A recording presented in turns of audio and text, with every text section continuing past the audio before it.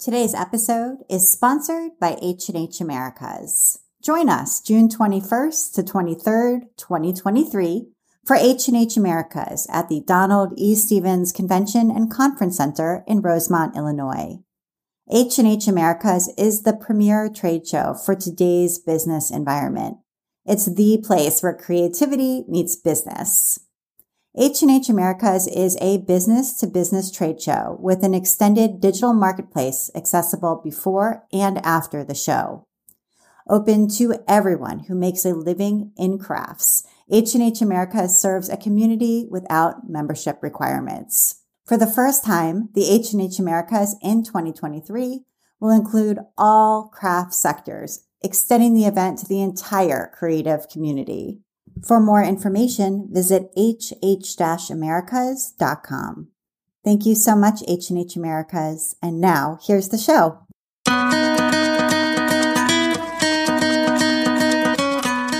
Welcome to episode 230 of the Craft Industry Alliance podcast. I'm Abby Glassenberg. Craft Industry Alliance is a community for craft professionals where you can strengthen your creative business, stay up to date on industry news, and build connections within our supportive trade association. Check it out at craftindustrialliance.org. Today on the show, we are talking about handmade marketplaces with my guest, John Lincoln. John is the founder of GoImagine. He earned many accolades with his prior technology venture within InsurTech, including Insurance Innovation of the Year and Top 10 InsurTech Leaders of 2017, which led to a company exit valued at over $44 million. Never a stranger to new ventures, in 2020, John entered the world of e-commerce with the launch of GoImagine, a new online marketplace that's the world's first to donate 100% of profits to charity. As a handmade marketplace with a philanthropic mission, GoImagine has grown to over 3,000 makers and artists working to grow their handmade businesses while also helping children in need.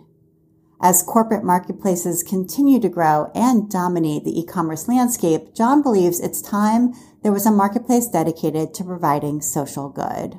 John Lincoln, welcome. Hello, Abby. It's great to have you. And we first met in person when you drove over to my town in what had to have been the season's absolute worst rainstorm. I was impressed that you made it when we met for lunch. I do remember that. I was excited when I found out you lived close to me so we could get together in person. Yeah, absolutely. That was a crazy storm. So I'm glad to talk to you and hear more about GoImagine. So if you could just start by telling us what GoImagine is, I think that would be a helpful baseline. Yeah, I mean, it's a pretty straightforward a marketplace. We're a handmade marketplace. Everything on our marketplace is vetted to be handmade. I know it's strange in this world to say that our handmade marketplace is handmade, but sometimes you have to make that qualification. Right now, we are only in the USA, so all makers and artists are in the United States. And the big thing for us is our mission is to donate all our profits to charity. This kind of was an idea I thought of years ago as marketplaces continue to become more and more popular, right? I mean, it's no secret that marketplaces are what I like to call Wall Street darlings, right? They grow so rapidly due to network effects that investors and venture capitalists love getting involved. But I've always felt that the power of a marketplace isn't the innovation being created by the company, it's the people on it. It's the vendors and the buyers that create the value of a marketplace. So the real basic principle here is, what if we took the power of those transactions between buyers and sellers and used that revenue transaction fee to help children in need instead of just lining the pockets of more investors?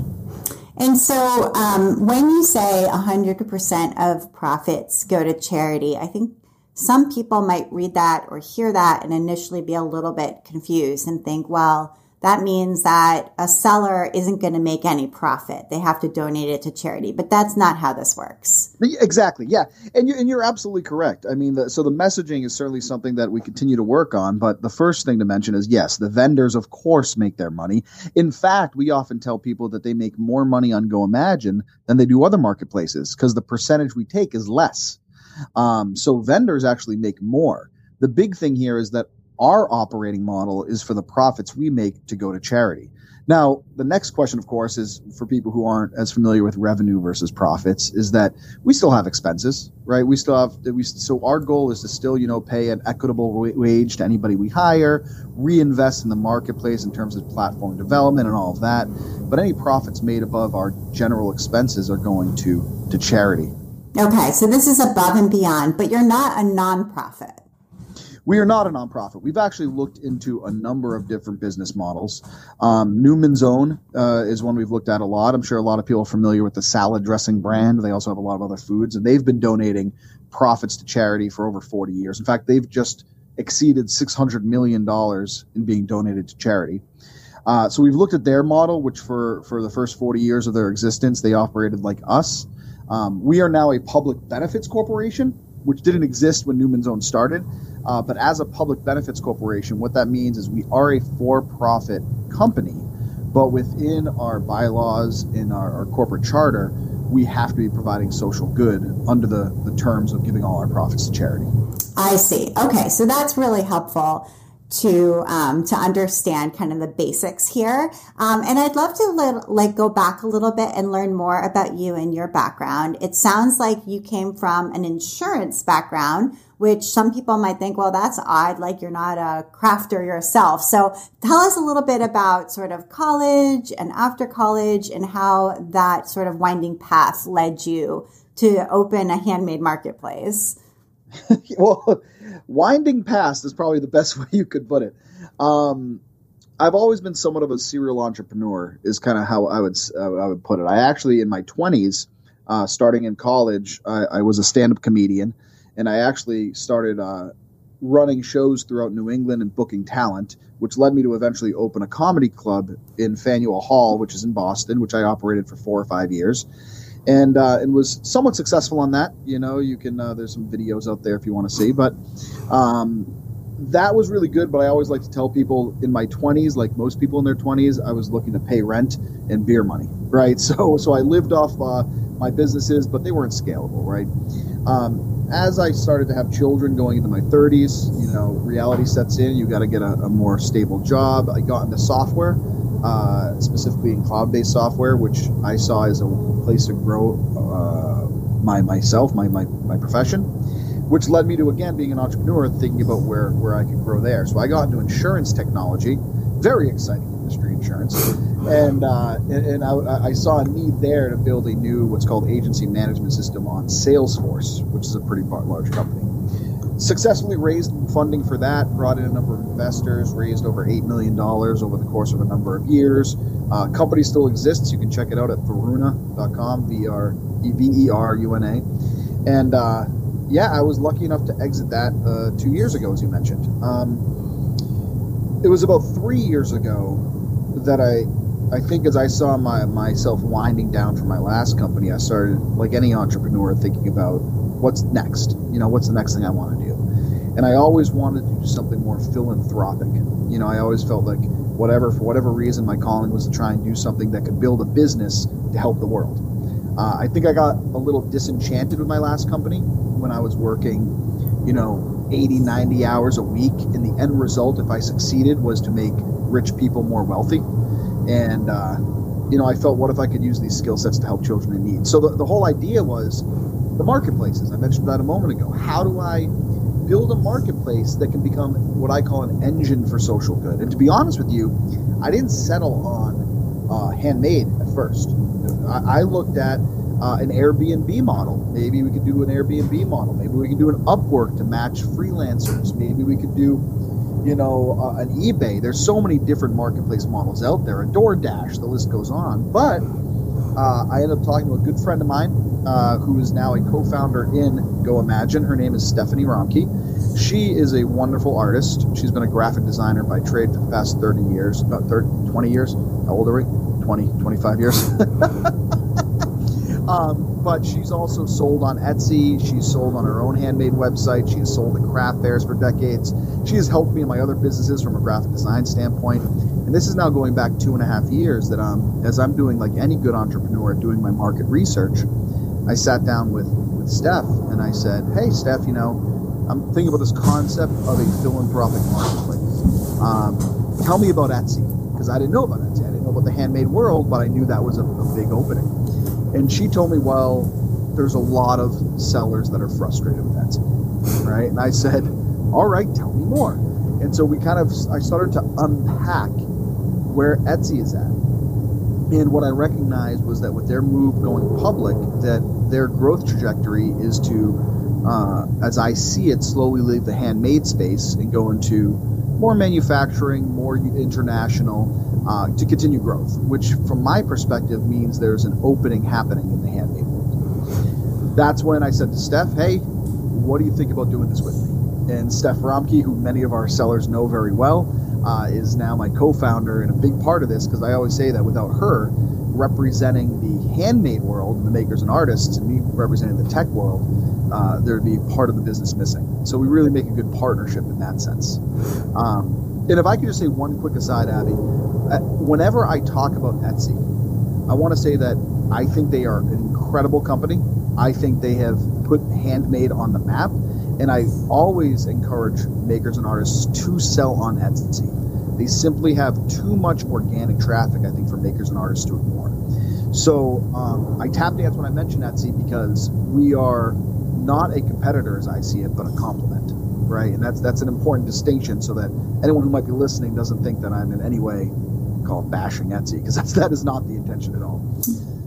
Okay, so you're not saying to people this is an Etsy alternative. You're saying this is an Etsy complement. 100%. I would call us, I mean, as makers and artists continue to figure out their own path, I think it's important for for them to diversify, right? And you probably hear that a lot. Don't put all your eggs in one basket. And I think because a lot of makers are disenchanted, as I'll call it, with Etsy, they are just taking their eggs out of the Etsy basket. And, well, hey, that's great for Go Imagine. Let's do that. The reality is I think that from a business perspective of maker might not be the best move, because there's still business to be had there, right? I always tell people, to be honest, stay on Etsy for the organic traffic. Keep your products there. Make the money. But the question I always ask is, where are you promoting your followers to go? Are you promoting it to go to Etsy? Are you promoting it to go to your own website? Are you promoting it to Go Imagine? And I always tell them, Etsy doesn't need your help promoting them anymore. People know Etsy. So how can you help lift up another venue to grow into a second source of income for you?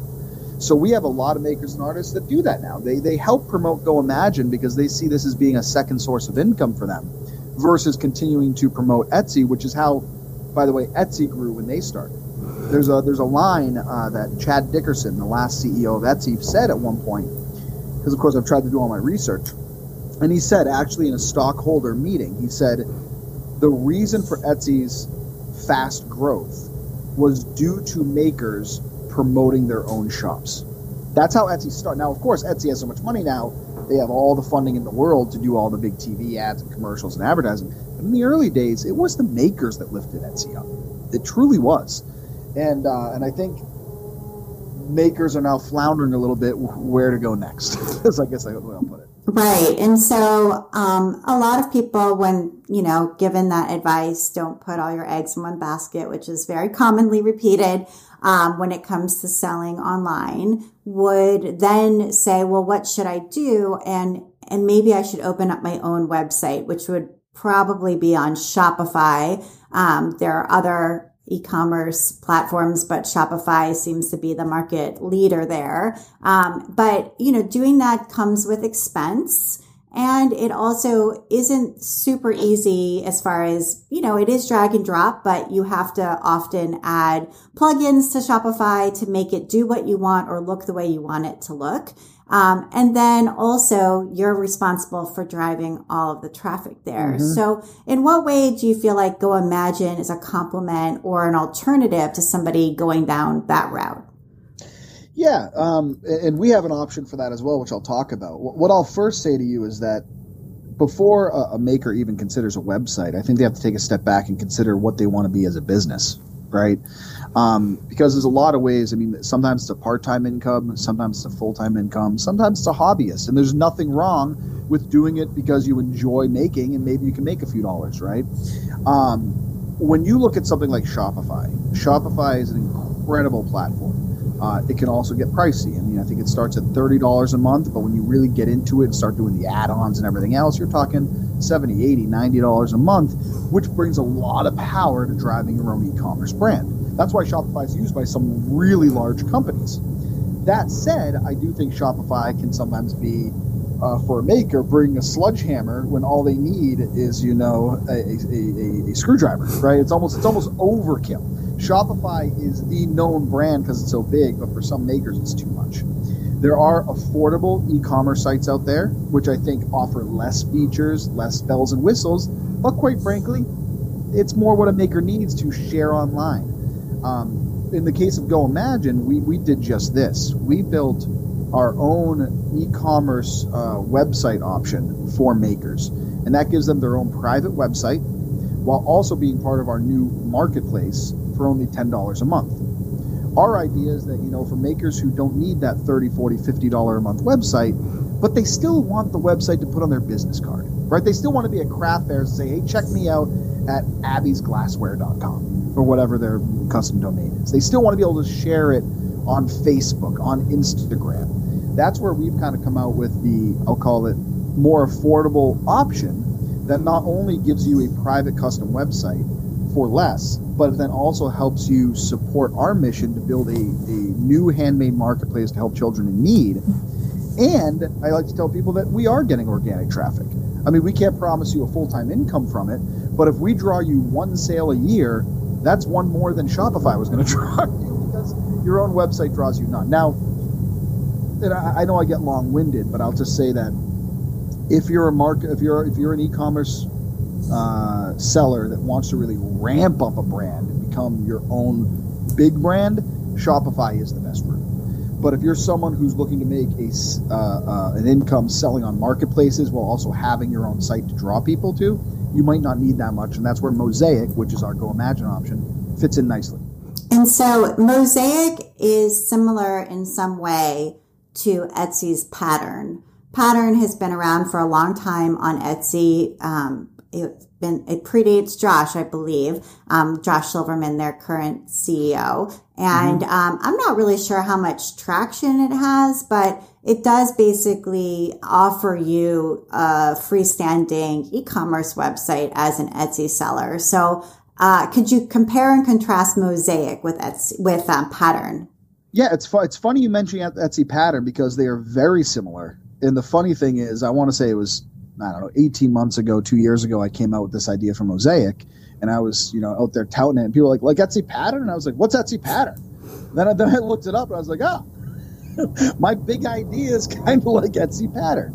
Yeah, I would say that is a very fair comparison if you're comparing what we're offering to makers. The only thing I would say when, as any businessman trying to differentiate is that I would say Etsy doesn't need your money to succeed, right? And if you're someone who wants to build your own business while also helping lift up a new philanthropic marketplace, join the one that you can help lift up to be the next big alternative versus just, more on Etsy and putting more into that basket. Right, and into shareholders' pockets. And so, right. The last thing I'll say is I think you mentioned Josh Silverman. He, if you read a lot about him, when he came in, he actually end-of-lifed a lot of different initiatives Etsy was doing. They had their wholesale website, I think they were building.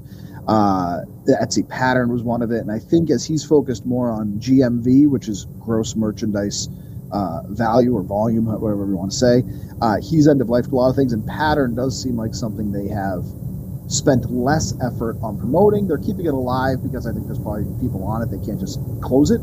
But it does seem like something they're not investing further into. I think they certainly could just close it at some point, and I've wondered for a long time why it's still around, because it definitely doesn't seem like something they're investing in. So let's see what happens. Yeah, I guess there. Yeah. Again, I don't want to speculate on Etsy, but of course, like anybody, I keep eyes on what's happening, and it seems like Pattern is becoming a bigger afterthought as they look into other growth phases. Yeah. I want to take a minute now to talk with our sponsor, Darren Stern from H&H Americas. Please note that Craft Industry Alliance is the show's strategic partner. I'm Darren Stern. I'm the show director for H&H Americas. And tell us a little bit about H&H Americas. Well, and H&H Americas is going into its second edition. It is a business-to-business trade event that is trying to unite the crafts industries in North America for 3 full days, taking place June 21st to 23rd in Rosemont, Illinois. Wonderful. Okay, so tell us a little bit about what we can expect at this year's show. Well, this year, the show is going to be expanding.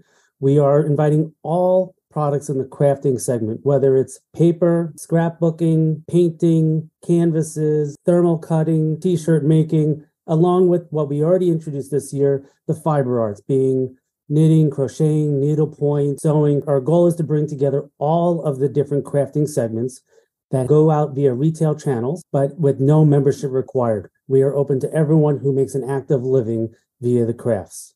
And that means also like content creators too. So it's like retailers, brick and mortar, online retailers, but also other people who make a living in this industry.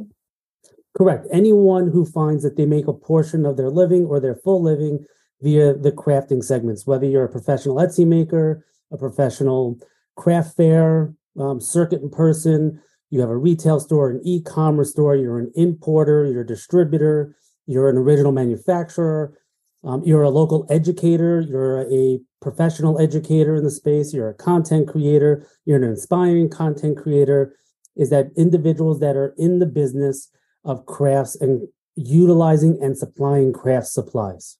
Wonderful. And it's business to business. So it's just to the trade. It's not for consumers. That is correct. It is for business to business only.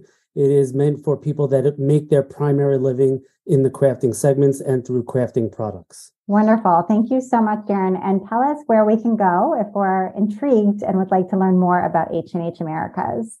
Well, you can visit us on our website at hnh-americas.com, or just look for us on Instagram, or just use a search bar. You will find us in any of those means. Wonderful. And tickets go on sale in mid-March, but booths are on sale now. Thank you, Darren. Thank you so much, H&H Americas. And now back to my conversation with Jonathan. Okay. And then a couple of things. So one question is around the charity aspect. So we mentioned kids earlier. Can you explain what charity partner or partners you're working with and how you chose them? Yeah, sure. So we right now have donated to 4 different charities over the course of 2 years. The first one was local to us, called Horizons for Homeless Children.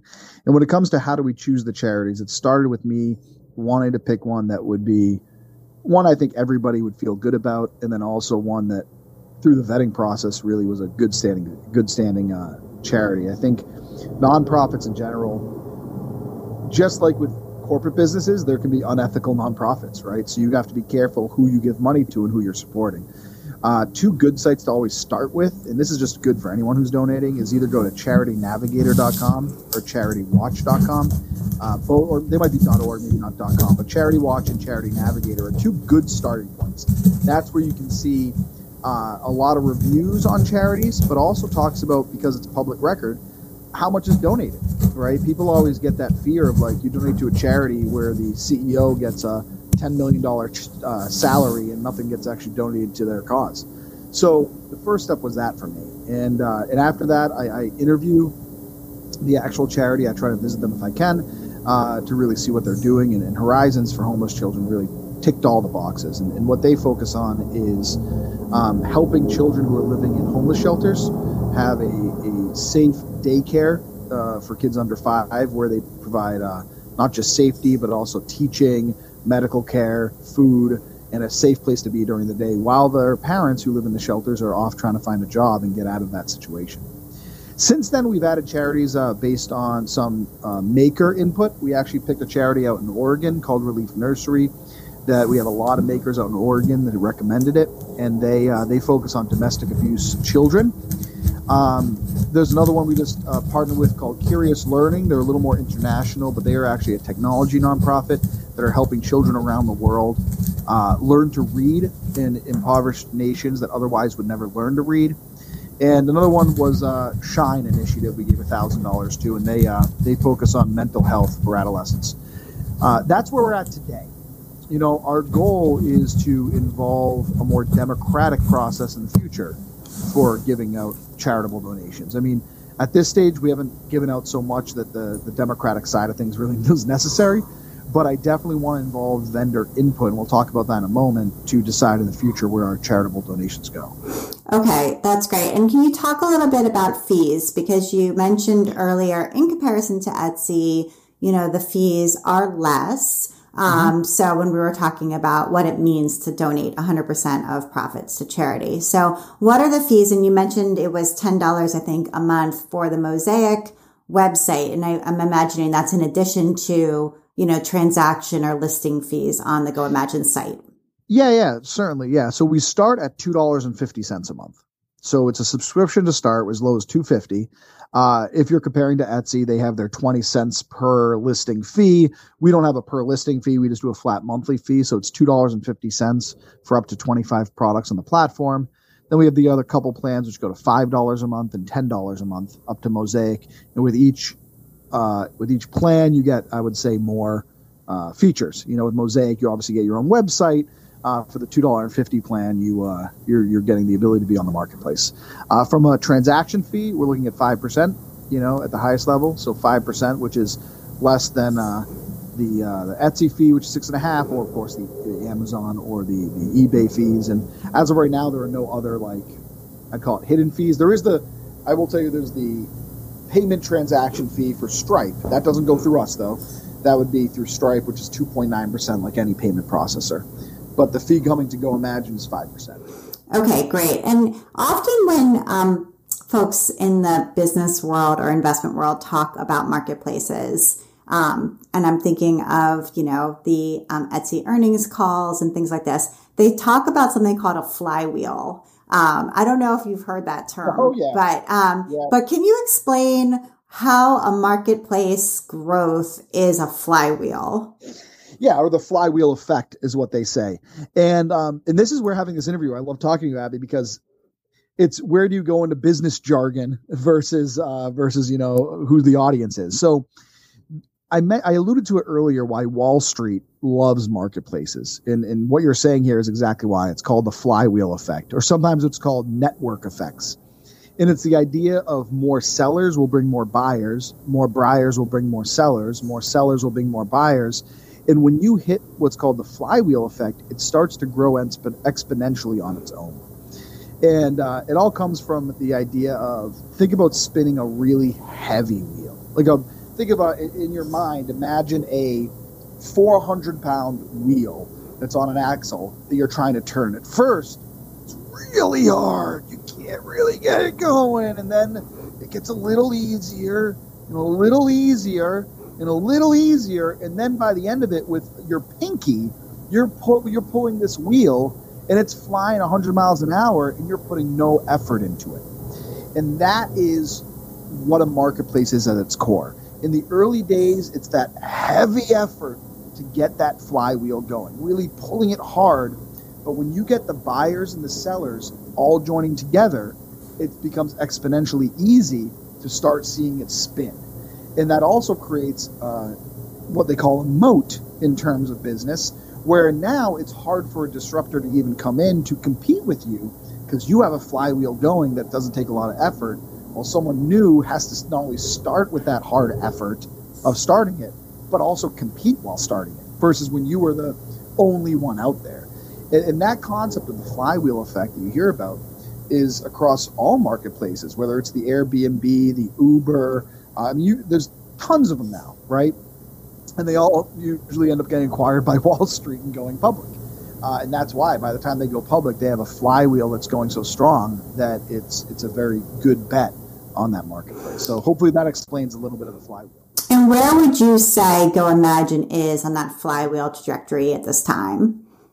I would say we are, and it's a great question, we are in the early stages. The other thing, if you do a lot of research on marketplaces, they will also talk about the chicken or the egg, right? When they say chicken or the egg, they're talking about which comes first, the buyers or the sellers, right? Because with any marketplace, you need both, but which came first? And for most e-commerce marketplaces, including us, it has to be vendors.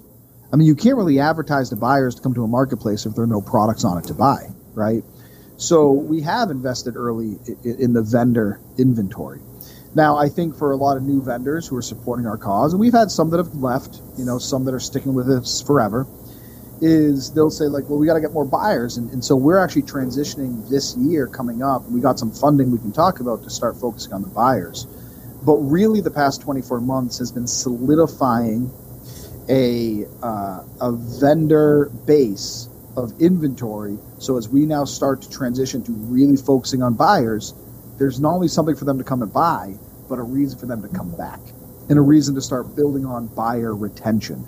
And so where we are is, I would say we are, on the vendor side, I think we're in a good spot in terms of vendor retention and vendor growth. On the buyer side, that is our next big thing that we are really focusing heavily on with some of the new funding we've brought in.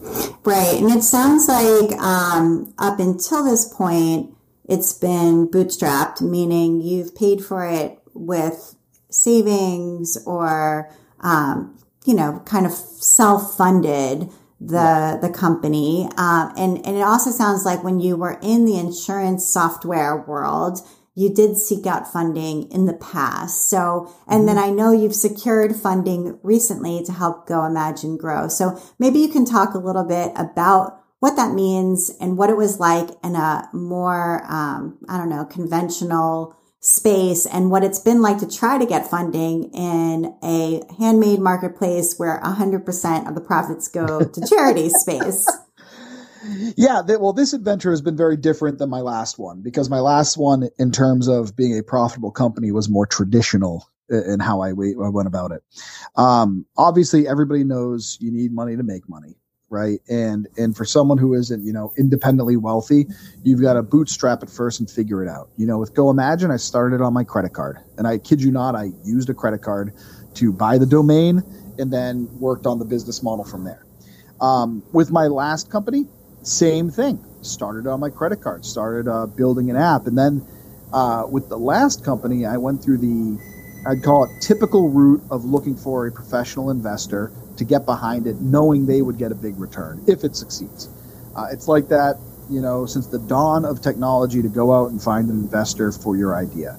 I was lucky enough in the early days of Varuna to raise $500,000. Show growth. We raised another, I can't remember exactly how much when, but it was probably within the next 2 years of that, raised another couple million. I can't remember the exact timeline, but over the course of 5 years growing Varuna, we raised, I want to say, $7 to $8 million in growth. And in each stage, we showed progress, went to our investors, went to new investors, brought in some more money. That is the traditional way to grow. And right. And for anyone who's watched Shark Tank, which I'm sure many people have, you typically give up some portion of equity, meaning ownership in the business, in order to get that funding. So that funder then sits on your board or serves as an advisor of some kind and has an ownership stake, so that later when the company is sold, they earn back what they invested and hopefully, much more. Oh my God. Yeah. And so, you hit the nail on the head. And there is a danger though here in raising money from, I would call it, traditional investors. And the danger is you lose less control of your own company, right? And that's why someone like Steve Jobs could get fired from Apple. It's specifically because back in the 80s, for anyone who's seen any of that, it's because eventually the board and the investors control the company, not the founder. And it's funny you mentioned Shark Tank. People always say you should go on Shark Tank, and I could just imagine if I pitched Mr. Wonderful my idea of giving all profits to charity, his head would explode. So the last company I went through that route, and as I alluded to earlier, by the end of my tenure at my last company, I did become what I would call an employee at the company I started, right? And that's not atypical, if that's the right word, because sometimes founders, as you raise money, you dilute yourself and you dilute yourself and you dilute yourself every time you raise money until you're a minority owner in the company you started, right? And if anyone's interested, you can kind of see, because I know it's a handmade call, Etsy's funding rounds, because you can see, I always tell people follow the money if you want to understand why a company makes decisions they make. Because if you follow the money and you see who invested in them, you're going to understand very clearly why they made the decisions they made.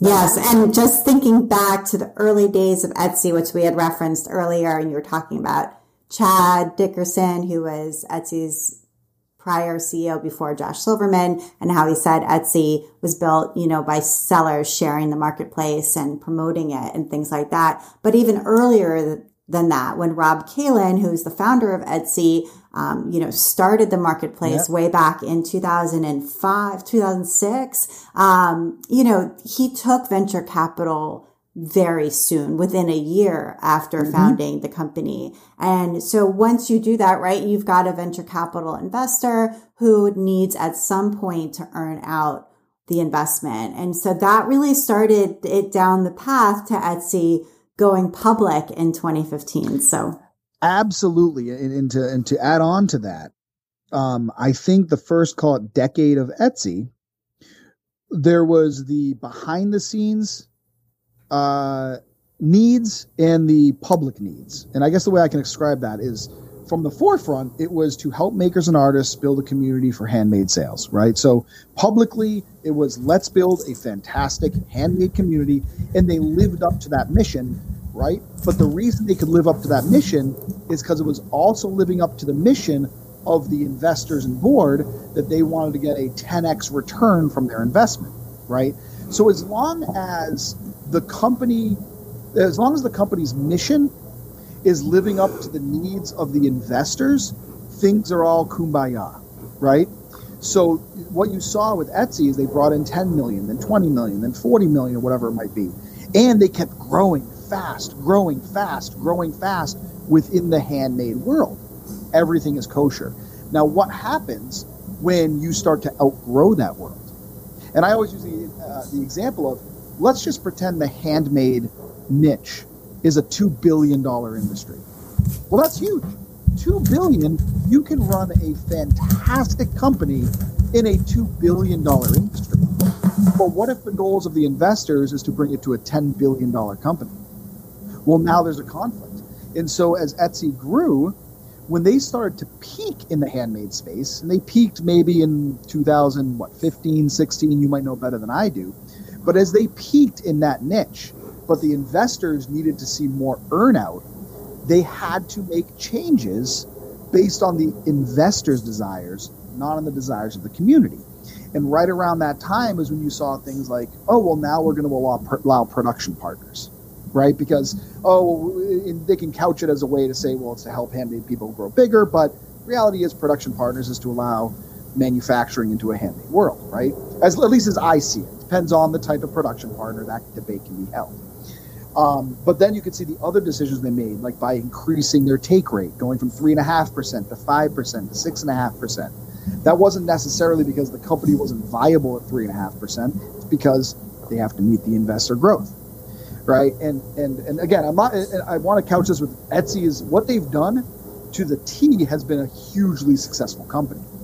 What I think is unfortunate from the handmade community's perspective is your average maker or artist doesn't see the background boardroom decisions happening. So while for the first 10 years, it was very much in line with what the handmade community wanted, well, when that started to diverge, Etsy would have a choice. Do we go with the handmade community? Do we go with the investors? Well, you go with the investors. You go with those who now own you, right? And I'm not trying to get on my soapbox here, but I think it's good to understand, at least, why Etsy has made the decisions it has. And so that's the fact that it doesn't mean you can't make a lot of money on Etsy. Doesn't mean they're not a wonderful company. They are. At least there's some understanding on why the decisions have gotten made that have been made. And let's get to your vetting process, if that's okay. So you mentioned earlier that all of the products on Go Imagine are handmade. And I think there's always this sort of question around policing handmade and defining handmade. For example, if I go and buy a sweatshirt, okay, and then I put 3, or even let's just say 1 rhinestone on the sweatshirt with some hot glue, is that handmade? Or does there need to be 3 rhinestones or 30 rhinestones? Or do I have to make the sweatshirt? Or do I have to make the rhinestones? Or do I have to make the glue? So, right, you can kind of walk this line. And it's always a question. I mean, that's just one example, but there's many examples similarly, of what is handmade. And you reference production partners, which could be somebody who is silk screening in your studio with you. There's so many ways to sort of define this. So when it comes to vetting sellers to create a truly handmade marketplace, how are you approaching that? And this is probably one of the hardest parts of running a handmade marketplace in terms of defining handmade and then being true to it. And truth be told, with Go Imagine, we continue to do that with the community.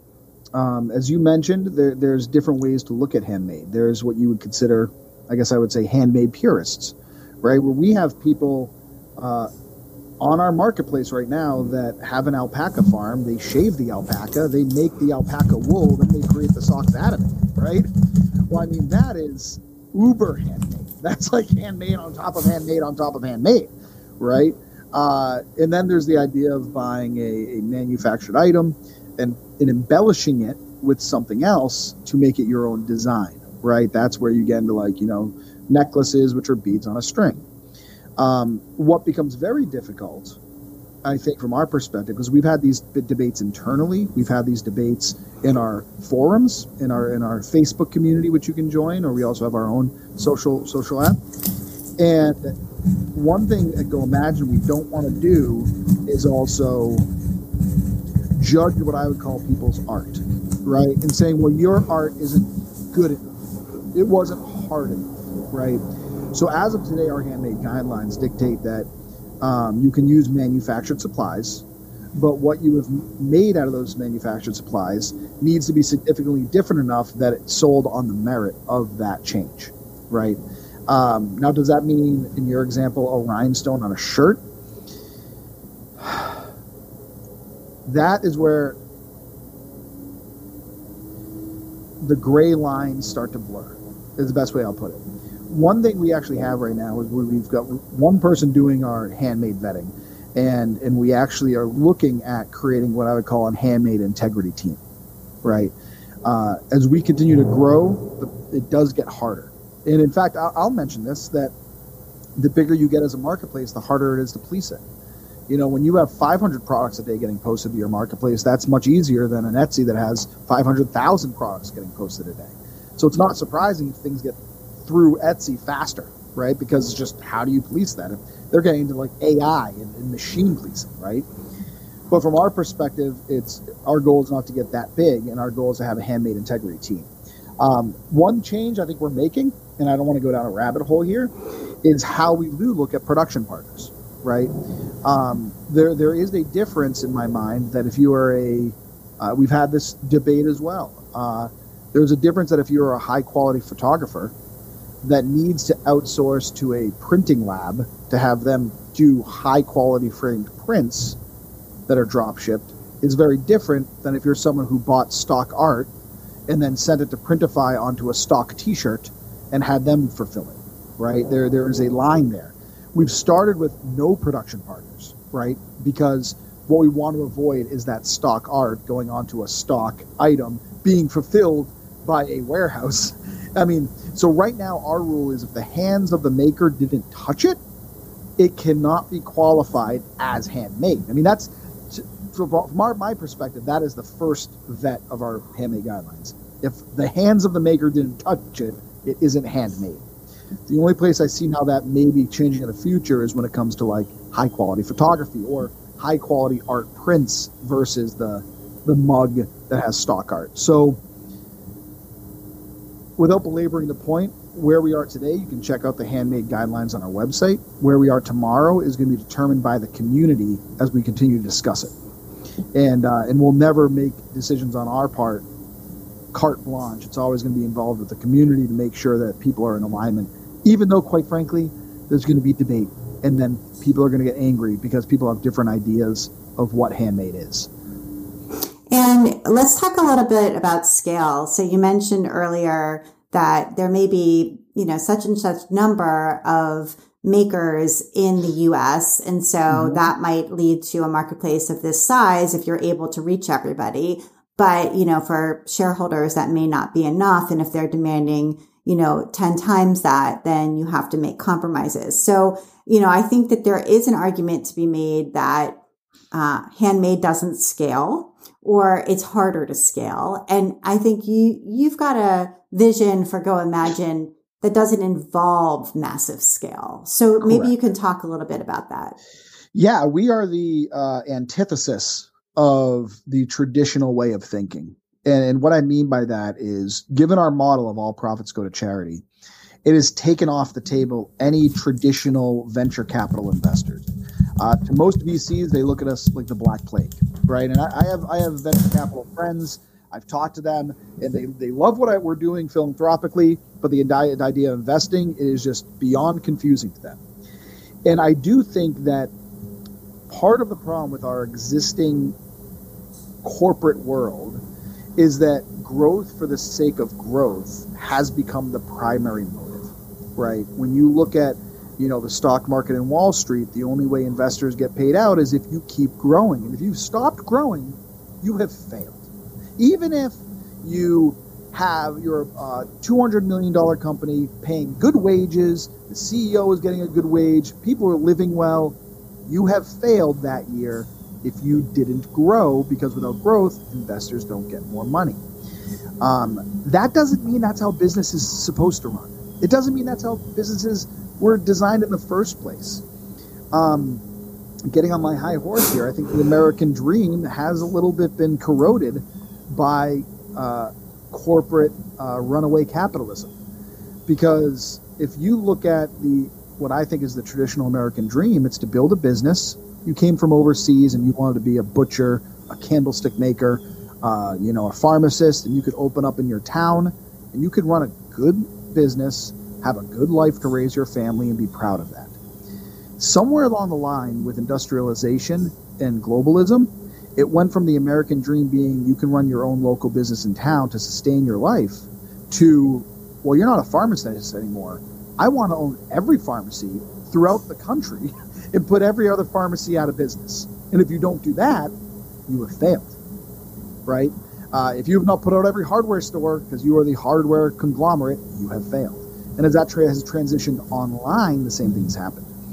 This is a long way of me saying that handmade, you're right, doesn't scale in the corporate runaway capitalism world.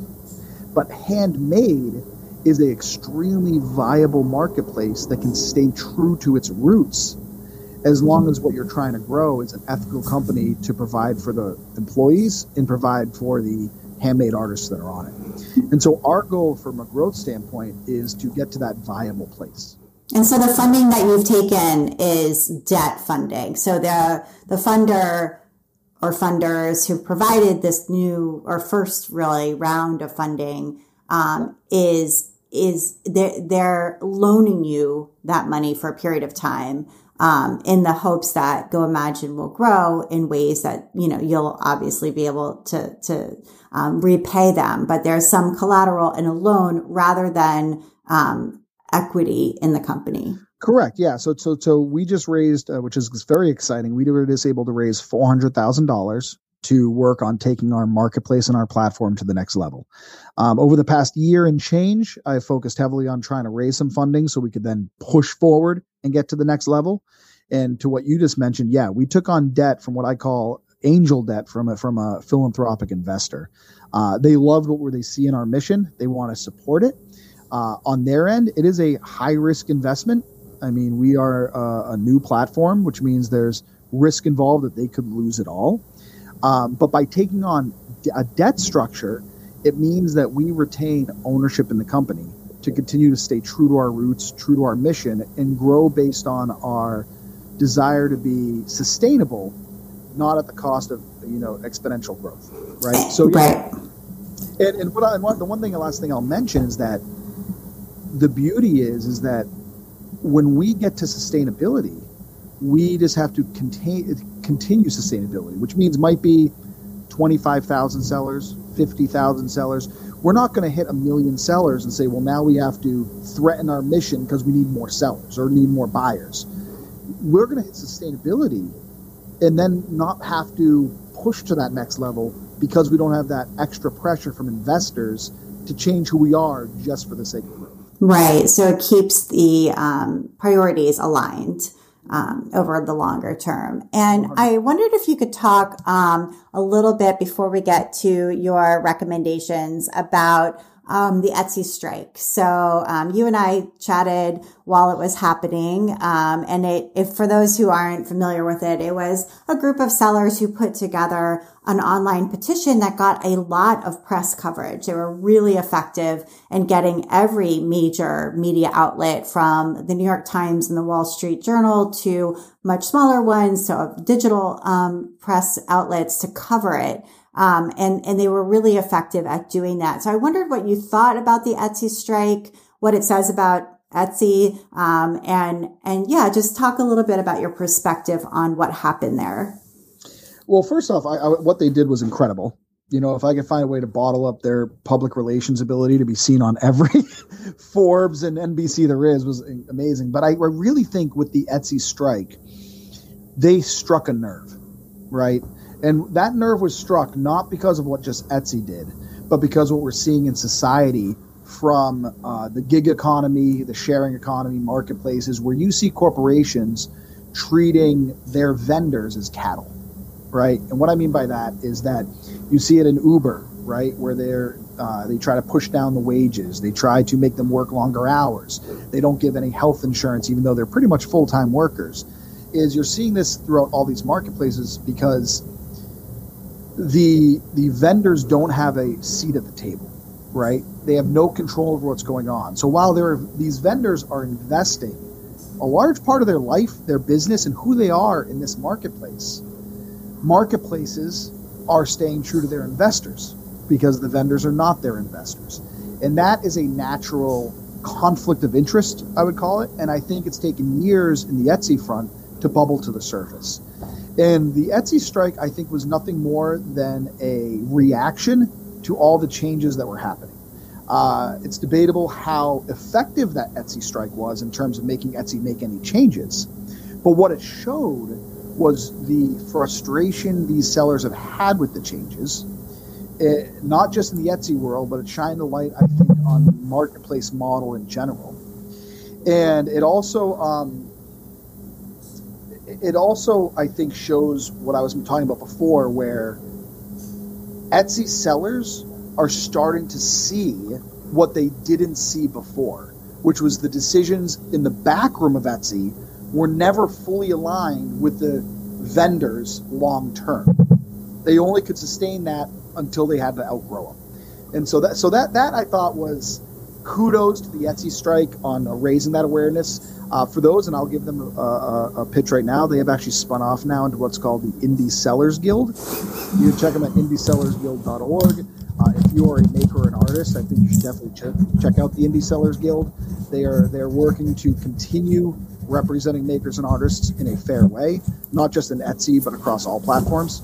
So I think they're on to some really cool and exciting things, and I'm along to watch them. I'm excited to see where it goes for them. I think that if nothing else, they raised in the public consciousness a doubt that sellers on Etsy are satisfied, and that is helpful in the long term. Absolutely, and they've also started to show that that the traditional marketplace model of the past 20 years might have flaws, right? Because the internet, although it's been 25 years, it's still a baby, and people are still figuring out how it's affecting society. And I think this is where they shine the light that maybe it's not all roses for the vendors on these marketplaces. Right, exactly. Well, Jonathan, that was really helpful. I want to get to your recommendations. You have a couple of things to recommend. One of them is a book, and this book is unusual in that it was written in 1904, and it's called As You Think. As You Think, yeah. So it was written in 1904, and I'm a believer in, I guess, what you would call it, self-actualization. I think that your mind is a very powerful tool if you grow it and stay healthy and open it. And there have been books in the past. I'm sure a lot have heard of, like, The Secret, which had its buzz back in the 2000s. But there's one book called As You Think was originally called As a Man Thinketh. They I think rebanded it at some point because it's not just about men. But it was written in 1904, and it's all about kind of that universal thinking of your thoughts are not just powerful, but they can control a little bit of your destiny. Between having negative thoughts and positive thoughts. And one thing they talk a lot about in this book is the term peace be still, to always remind yourself that no matter what's happening in the chaotic life you're living, to take a step back, think, calm down, and reset. And one thing I loved about this book, as you mentioned, it was written in 1904. This is not a new age thing. This isn't something like someone came up with this idea and now it's the next trend on BuzzFeed. This is something that is tried and true in terms of thinking that people for centuries have believed. And for me, it's just a good reminder, that book. If you read that book, it's a reminder to do what it says in terms of your self-actualization and thinking, because I think in society there's a lot of negativity. And I think that negativity is breeding through social media and TV and everything that we're in. This book is that take a step back, reset, and think positive. That's great. And you wanted to recommend your favorite movie, which stars Denzel Washington. Yeah, so you asked for 3 recommendations. I'm like, I don't know. I can recommend some stuff. My playlist. Yeah, so the book I recommend, but anything Denzel Washington's great. I mean, my favorite is Remember the Titans, one of the best movies of all time. Again, one that shows social struggle along with success. So yeah, if you haven't seen Remember the Titans, I haven't. So good to know. Remember the Titans? No, I'm. Anyone who listens to the show knows, like, I don't watch anything, and so I'm completely like it's pretty bad. But. I mean, that movie is it's 25 years old. I know. One of my favorite movies of all time. I'm very behind. Okay, and then you wanted to recommend a show on Netflix that my husband is actually watching as well, called Manifest. Yeah, I mean, for someone who's looking to binge watch something that is good, I just started watching that last week. So Remember the Titans I saw 25 years ago, but recently Manifest. Awesome show, binge-worthy, I would call it. And if you like the show Lost back in the day, very much in that vein of craziness. That's great. Well, those recommendations help us to get to know you a little bit better. So I'm glad that you recommended them. And thank you so much for taking the time to be on the Craft Industry Alliance podcast. It was great talking to you, John. I always love talking to you, Abby. Thanks for having me. And you've been listening to the Craft Industry Alliance podcast. I'm Abby Glassenberg. Today's episode was sponsored by H&H Americas. Join us June 21st to 23rd, 2023 for H&H Americas at the Donald E. Stevens Convention and Conference Center in Rosemont, Illinois. H&H Americas is the premier trade show for today's business environment. It's the place where creativity meets business. H&H Americas is a business-to-business trade show with an extended digital marketplace accessible before and after the event. Open to everyone who makes a living in crafts, H&H Americas serves a community without membership requirements. For the first time, the H&H Americas in 2023 will include all craft sectors, extending the event to the entire creative community. For more information, visit hh-americas.com. Craft Industry Alliance is a community for craft professionals. When you become a member of Craft Industry Alliance, you get in-depth coverage of craft industry news, the opportunity to connect with fellow professionals for advice and support, and access to an educational library filled with ideas, tools, and resources to help you as you build your business. Join us at craftindustrｙalliance.org. Thank you so much, and I'll see you next time.